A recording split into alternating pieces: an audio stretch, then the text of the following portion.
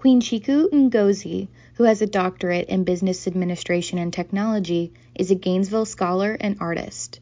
Her latest project, called Illumination and Darkness, explores the historic African American cemeteries in Alachua County.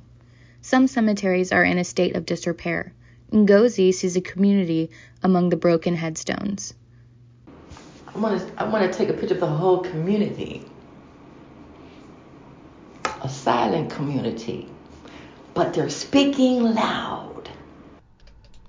Many of these cemeteries were formed during the Jim Crow era of segregation in the South. Nigel Rudolph is the public archaeology coordinator for the Florida Public Archaeology Network in the Central Region.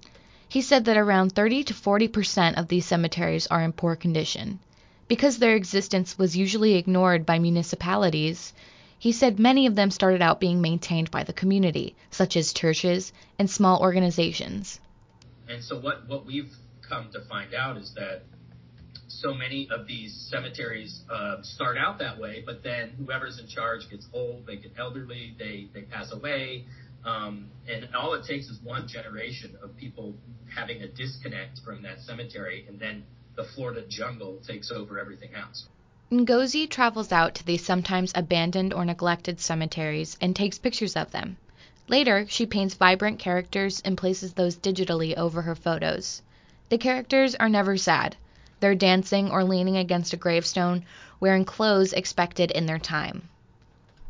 You look at them, you can say, oh, wow, they look like they're doing this. They look like they're kind of too happy. You can develop your own story because we don't know their story.